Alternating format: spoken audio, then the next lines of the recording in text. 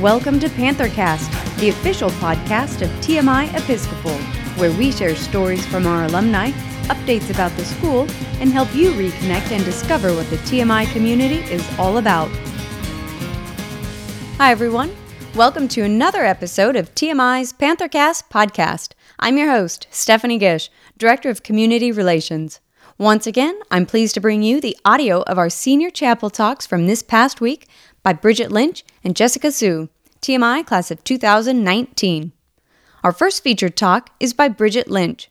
Bridget has been a part of the TMI community since the 6th grade. She is planning to study both classics and parasitology in college this fall. When not in class, you'll find Bridget spending time with her corgis or hunting for the greatest chai tea latte. Thank you for listening, and now enjoy this senior chapel talk. I am going to try speaking some reckless words, and I want you to try to listen recklessly. Zhuangzi. The American Southwest is a land of zen and serenity. There, the world waltzes through every second. I would wake up extra early on those mornings as to not miss the breathtaking sunrise against the light blue sky, peeking over the rust-colored mountains. You are allowed to just be, like the cool air in the effortless sky. On a grassy knoll underneath a willow tree, I took a nap. In the stillness of that moment, I discovered the true meaning of being reckless. When I say true recklessness, I don't mean accidentally burning pizza bites in the oven or taking up 3 spots in the parking lot.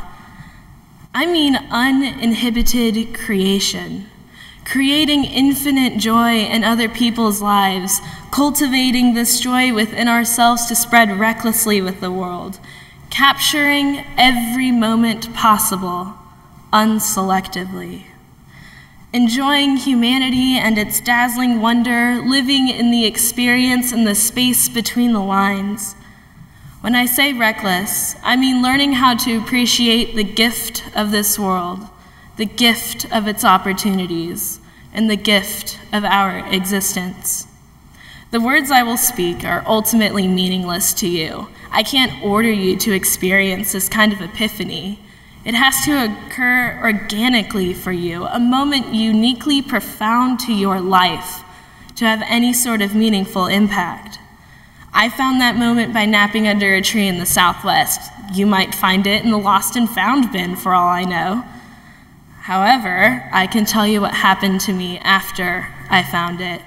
I was bounding, uninhibited, and, well, reckless. The limits of a mundane world meant nothing to me.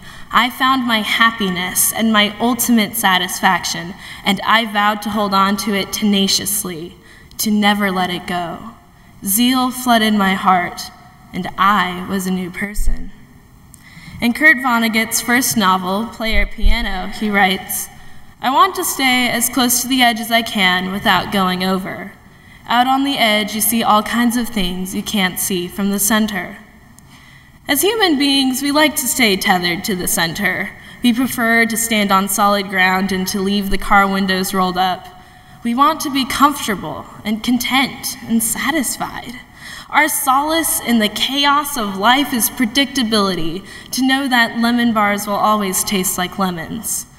By staying in the center, you become accustomed to only the beauty there, and it suddenly becomes less beautiful, because it is no longer inspiring, but worn. The world in your eyes becomes dull. It looks less effortless. You find life's beauty non-existent and life's joy past history. Living in the center is miserable. During my sophomore year, I retreated to the center because I did not know how to deal with my best friend moving away. I felt lonely and scared on the edge, so naturally I retreated to a place of comfort, the place of predictability, the center. I began to believe in the meaninglessness of things, the hopeless absurdity of life. I couldn't handle a feeling of helplessness. I had developed a fear of falling over the edge. I had a fear of never finding as close a friend again. I expected my world to stay the same after world-changing events. I kept trying to fit the people around me into an impossible mold, and I kept feeling dissatisfied when they did not fit. I cried for countless hours because the world felt overwhelming, overbearing, and gray. I thought that I wasn't enough. I convinced myself that I had lost my joy forever. I convinced myself that my friends were not my true friends. I convinced myself that my accomplishments were not my true accomplishments. I felt that I could only rely on myself, on this big, scary rock we call Earth. I felt alone in the massive, pitch-black vacuum we call space. In Anthony Burgess's opus magnum, A Clockwork Orange, he writes, "But what I do because I like to do." Part of being reckless is thriving in your whim of self-desire. At some point, you have to realize that the purpose of your life is not for the satisfaction of others, but for the satisfaction of yourself. You have to accept that you are enough.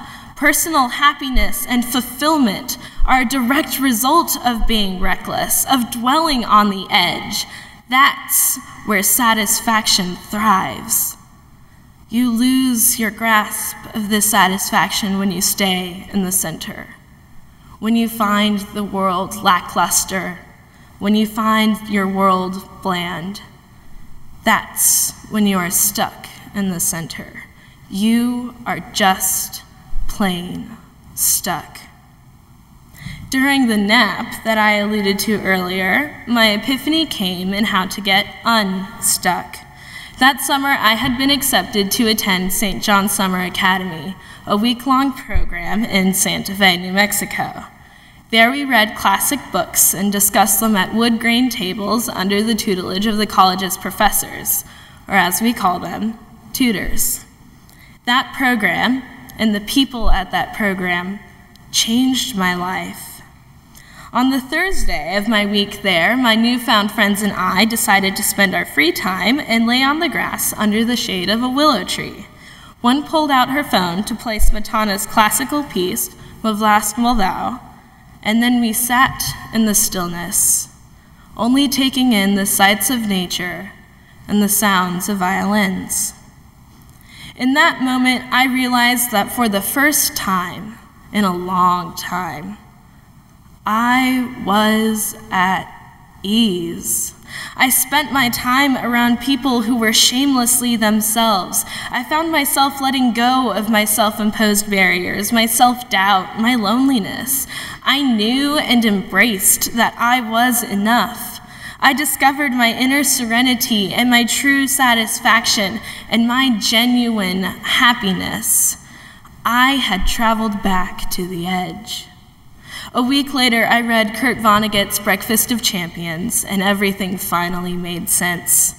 In it, Vonnegut writes, "Dear Sir, you are an experiment by the creator of the universe. You are the only creature in the entire universe who has free will. You are the only one who has to figure out what to do next and why. You are pooped and demoralized. Why wouldn't you be? Of course, it is exhausting, having to reason all the time in a universe which wasn't meant to be reasonable." I then came to understand that the path to happiness is doing whatever it is that I love to do, to embrace the edge, to embrace spontaneity, to embrace my free will. That moment onward, I welcomed recklessness. I rolled down the car windows, I stood on the desk. I talked to new people, I joined robotics, I read banned books, I baked lemon bars.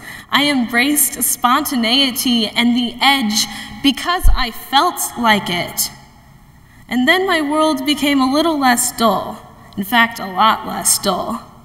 I saw life's beauty and the universe's wonder again. My world is now happy and endless and beautiful because I decided to embrace myself unabashedly. Because of my moment in Santa Fe, New Mexico. Because of my moment reading Kurt Vonnegut. The first draft of this talk was simply life advice and nothing personal. I was scared to put a spotlight on my misery and claim it as mine in front of you. I was scared to share who I was before Summer Academy. I was scared to admit that I felt friendless. I felt mediocre. My world felt gray. I was scared to admit that I initially did not know how to live without my best friend. I'll let you in on a little secret. The world is an awful place when the person who brings out the best in you moves thousands of miles away. But I guarantee you the world is a worse place if you think that your best qualities move thousands of miles away with her. As I read the first draft aloud, my friend brought up my very hypocrisy. I asked you to be reckless when I couldn't do it myself. 1 week in the mystical American Southwest did not make my life advice perfect. In fact, I have strayed from it on more occasions than I'd like to admit. This doesn't mean that the advice is faulty or ineffective. It means that while you change and grow and explore the limits of this limitless world, the truth of this advice will never change.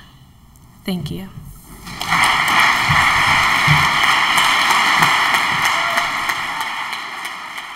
Our second featured talk is by Jessica Zhu. Jessica has been a part of the TMI community since coming here in the 8th grade as a boarding student. In her talk, she shares how she has learned to view every moment in life as precious and lives every day like it is her last. Thank you for listening, and now, enjoy this senior chapel talk. I had many struggles ever since I became a teenager. All of these struggles happened to me in a foreign country. I came to TMI as an 8th grader when I was 13. I came to America due to many reasons. I was always a troublemaker at my old school. I had a really bad relationship with my parents. And most importantly, for some reasons, I wanted to stay away from everyone I know as far as possible, so I came to America. Everything seemed so disappointing the moment I walked down the airplane. I started to realize that, after all, I am just a 13-year-old girl. Everything is just so different from the country I lived in, especially the cultural differences that I experienced. My disappointment grew as days passed by because I was getting sick from eating burgers, pizza, and all kinds of fast food every day. I was miserable. Finally then, school started and I moved into the dorms as an 8th grader. I was very confused for a while in the beginning because people kept asking me the same question over and over again. Hey, what's up? I wasn't sure whether I should answer the sky or the ceiling in the beginning, so I just always awkwardly smiled back at them. Later on, these awkward situations didn't get better, they became worse, because I started getting questions like, do you guys have Starbucks in China? Asked by a teacher. I thought he was joking with me, so I answered, no, what is Starbucks? Then I could feel that suddenly the temperature dropped in the classroom and everyone started giving me this sympathetic look. At this time, I realized they're not joking. One question I remember so clearly until this day is, hey, do you know what is Kung Fu? Yes, I answered. Can you fly like Jackie Chan? I mean, if I could fly all the way from China to America, I wouldn't be standing here delivering this talk today. These awkward moments made me realize how precious everything was back when I was in my own country, where I didn't have to worry about people asking me these kind of questions and didn't have to worry about people viewing me as an alien. So to make myself feel better, I started telling myself that it is okay, everything will get better, it just takes time. Everything was fine at the beginning of my freshman year, but the winter of that year, a friend of mine passed away. This friend had grown up with me. We were so close, I felt like we were already a part of each other's life. I never thought that one day we will be separated, not by distance, but between life and death. And no matter what I do, I cannot make this distance closer. I didn't want to tell anyone because I didn't know how. I forced myself not to think about it. I shut everything around me. I behaved normally, but for a long time, I was so numb inside. It was probably the coldest winter that I have ever experienced. Later on the summer of my sophomore year, I started noticing that there was something wrong with my grandmother. She used to be very good at cooking, and one day after I came home, she made dinner for me. It was just some simple food that she always makes for me, but this time it tasted like nothing. It didn't have any flavors. She then kept on forgetting things. She would even repeat the sentence she just said over and over again. There was a deep powerlessness I felt because there was nothing I could do about it. I was just watching the person who accompanied me for more than 10 years in my life, who supported me when everyone was against me, who loves me more than anything, slowly losing the ability to take care of herself, forgetting everything around her. She can remember everything from the past, mainly when I was little, but sometimes she can barely recognize me when I stand in front of her. This crushed me from inside out. My regrets grew deeply every day, and I thought about the same questions over and over again. I always thought if I had not left China, if I had not left my family, if I had not left my friend, would everything be different? At that time, all I wanted to do was to stay away from everyone. I wanted to grow up so badly. I tried to control my own life. But now I look back, and I wish I had spent more time with them, and I regret why I didn't realize how precious those moments I had with them were. Why didn't I tell them how much they meant to me? But there is no if. I cannot turn back time. The tricky thing about life is that people always learn after they make a mistake, and people always learn to cherish after they lose something. If your parents are 40 right now and the average human lifespan is 79 years, that means there are only 39 more years left for you to spend time with them. If your grandparents are 70, there are just 9 years left. And this number does not include all the time you spend without them. So you see, the time we get is not infinite, but because we don't have infinite time, it makes life precious. Every minute that you missed will not come back, and each person that you missed will also never come back. I know that sometimes we really wished every day just passes faster, and this society is pushing us to move forward more quickly. But do realize that if you ever look back in the future one day, are you going to say, I wish I had made my time more useful? Or are you going to say, I am so glad I realized how precious those moments were?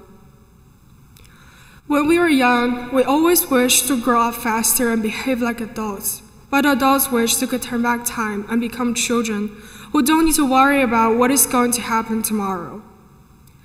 And as you grow up, as days pass by, you realize that the biggest thief in life is time. It steals all the ones we love and care about, people we know well and not so well, and our happiest and most painful memories. So then you realize that every past moment was the best moment. Every age is the best age.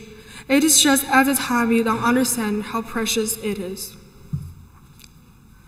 I know that even today, many of you guys sitting here, looking perfectly fine just like others, may be carrying lots of pain and stress that no one knows about. But I just want you to know that each moment in life is precious. Even those memories that are not so beautiful is still a part of life. When you feel like it's too hard to keep going, stop for a while and look back at those best memories, those precious moments that are going to carry you through the bad days and they keep you moving forward. Lastly, TMI, I hope that 10 years from now on, after you walk out from this chapel today, you look back and you would say that I leave no regrets because I lived every day as my last. Thank you.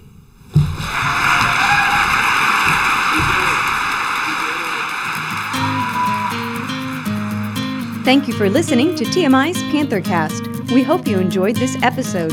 If you did, please leave us a review on iTunes or anywhere that you listen to podcasts. We'd love to hear your feedback and show ideas, so leave us a comment, email, or connect with us on Facebook, Instagram, or Twitter using @TMI Episcopal. For more news, ways to connect, and to learn about upcoming events on campus, visit our website at www.tmi-sa.org.